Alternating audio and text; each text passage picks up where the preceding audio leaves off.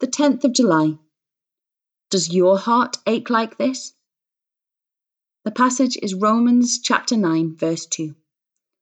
If there were any way I could be cursed by the Messiah so they could be blessed by him, I'd do it in a minute. Paul had an aching heart. He was a Jew who had come to know Jesus Christ as his Lord and Master, recognizing Jesus as the promised Messiah from God. But apart from a small number, the Jewish people rejected Jesus and handed him over to be crucified. Paul longed for his fellow Jews to repent and to believe in the Lord Jesus. He was even willing to be cast off from the Lord himself, if it might mean that the Jewish people would come to Christ.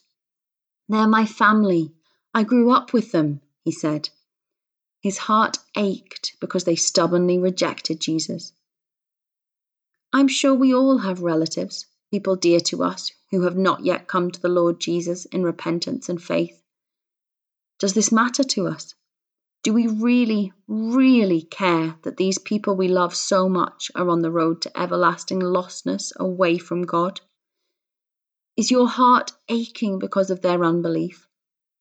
I speak to myself as I write these words, and am challenged by them.